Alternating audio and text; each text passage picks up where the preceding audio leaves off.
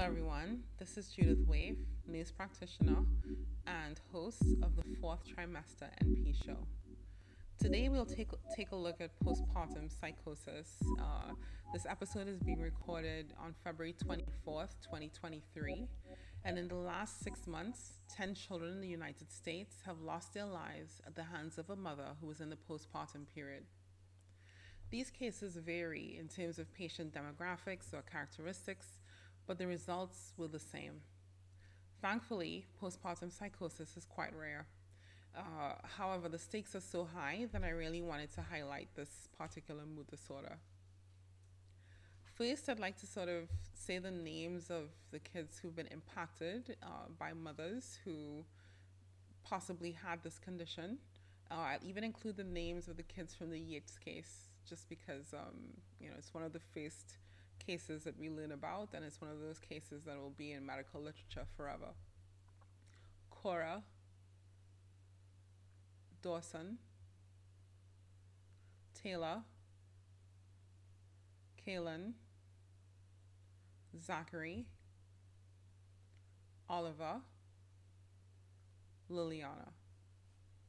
Now, before we dive into postpartum psychosis, I wanted to just review some terms to make sure that we understand before we go forward. So the word postpartum is a time period. It's meant to mean the time after you've delivered. So a time after pregnancy is finished and you've delivered the baby.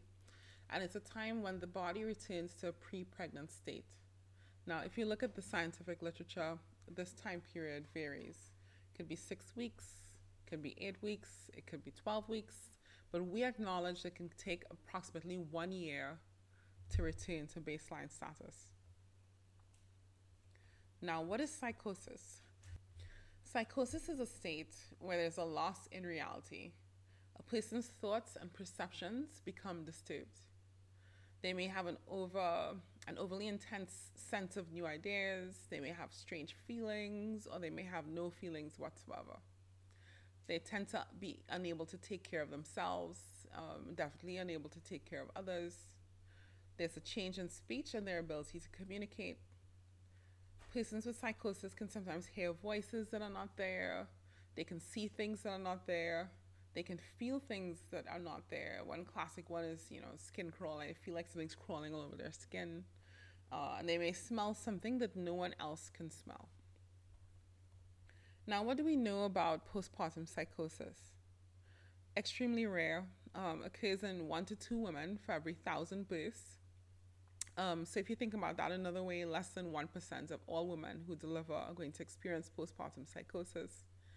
It's often sudden, and it happens classically within 3 weeks of delivery.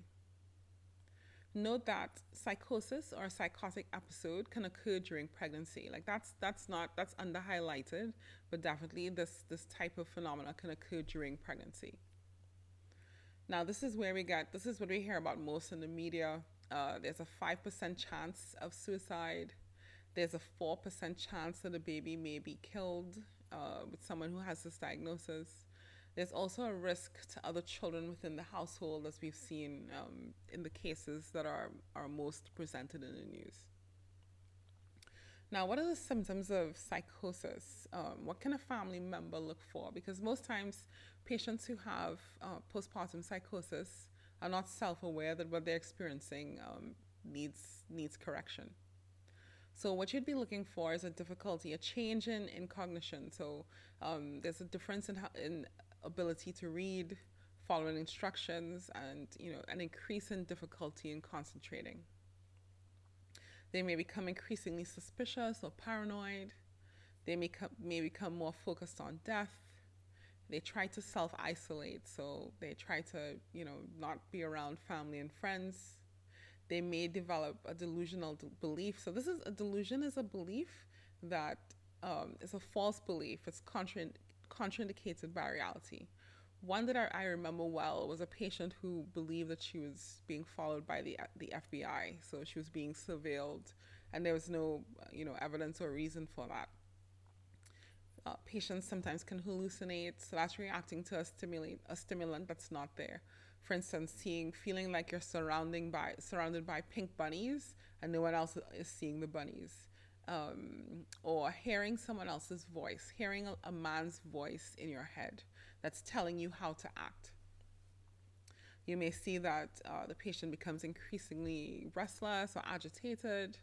The flip side of that is that, they become almost catatonic, so they're unable to move or speak or communicate. Some patients have manic episodes before they experience psychosis. Now, what is mania? Mania can be described as excessive enthusiasm, desire, or interest. You may see that the patient has all of a sudden all this energy, and they have all of this energy and they don't need sleep. They feel a need to clean the house. They're cleaning the garage at 3:00 in the morning. They may have racing thoughts. They may become increasingly irritable. And then they may have rapid speech.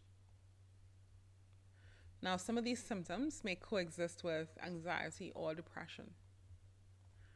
Now, what are the risk factors for postpartum psychosis?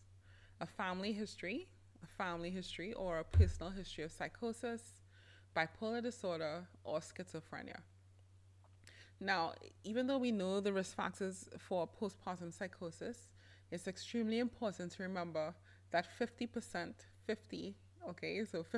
of women who develop postpartum psychosis do not have a history of a psychiatric diagnosis. So this comes as almost like a complete surprise. Now, why does postpartum psychosis occur? Some of the thoughts, some of the theories, there's a sudden change in estrogen in the postpartum period. There's this rapid decrease in estrogen levels. Another is sleep deprivation. It's probably for a lot of women, especially after their first delivery. It's the first time they encounter this level of sleep deprivation. They found a link with women who have postpartum psychosis with severe childhood maltreatment. So any kind of early childhood stress that was extreme. Interestingly, if you had a stressful event during pregnancy, this did not correlate with a diagnosis of postpartum depression. It really had to be some kind of severe maltreatment in early childhood. They think it could be related to possibly low folate levels because there's an increased need during pregnancy, and they found in other pieces of scientific literature that low folate levels are associated with other psychiatric disorders. Now, treatment. Treatment involves really letting your medical team know, treating any of these symptoms as a form of medical emergency. The reason why it's a medical emergency is because of the risk of self-harm. So you're thinking about suicide, the risk to the baby, and the risk to the other children who may be in the household. So the patient definitely needs to go to the emergency room. What happens when the patient goes in? You have a healthcare provider who then makes a diagnosis. There's inpatient treatment, and that may include medications, specifically antipsychotics, anti-anxiety medications. It would include therapy for a more holistic approach. And for patients who are not easily treated, it may include electroconvulsive therapy or ECT. Now, after all those things have been done and the patient is stable, upon discharge, the patient really needs to have frequent outpatient follow-up, and there also needs to be some kind of home support that's coordinated so that sleep could be protected, especially for these patients. Now, the recovery can be complex. A lot of patients feel like there's a sense of loss or powerlessness. There's a desire that the diagnosis is normalized and that people around them would see that it's not something that they control. There's a desire for empathy from healthcare providers. Now, partners who have been surveyed, they feel like they're completely powerless in the situation. They have conflicting emotions depending on what transpired within the household. They feel like they're juggling several roles because care of the infant and other childcare may fall squarely on their shoulders. They feel unheard because no one tends to check in to see how they're doing, and they feel isolated. So as we said previously, outpatient care really needs to be intensive. There needs to be frequent follow-up with the OBGYN, the primary care provider, and psychiatry. Now, if you think about patients who may not have a lot of resources, they may not have a lot of family support.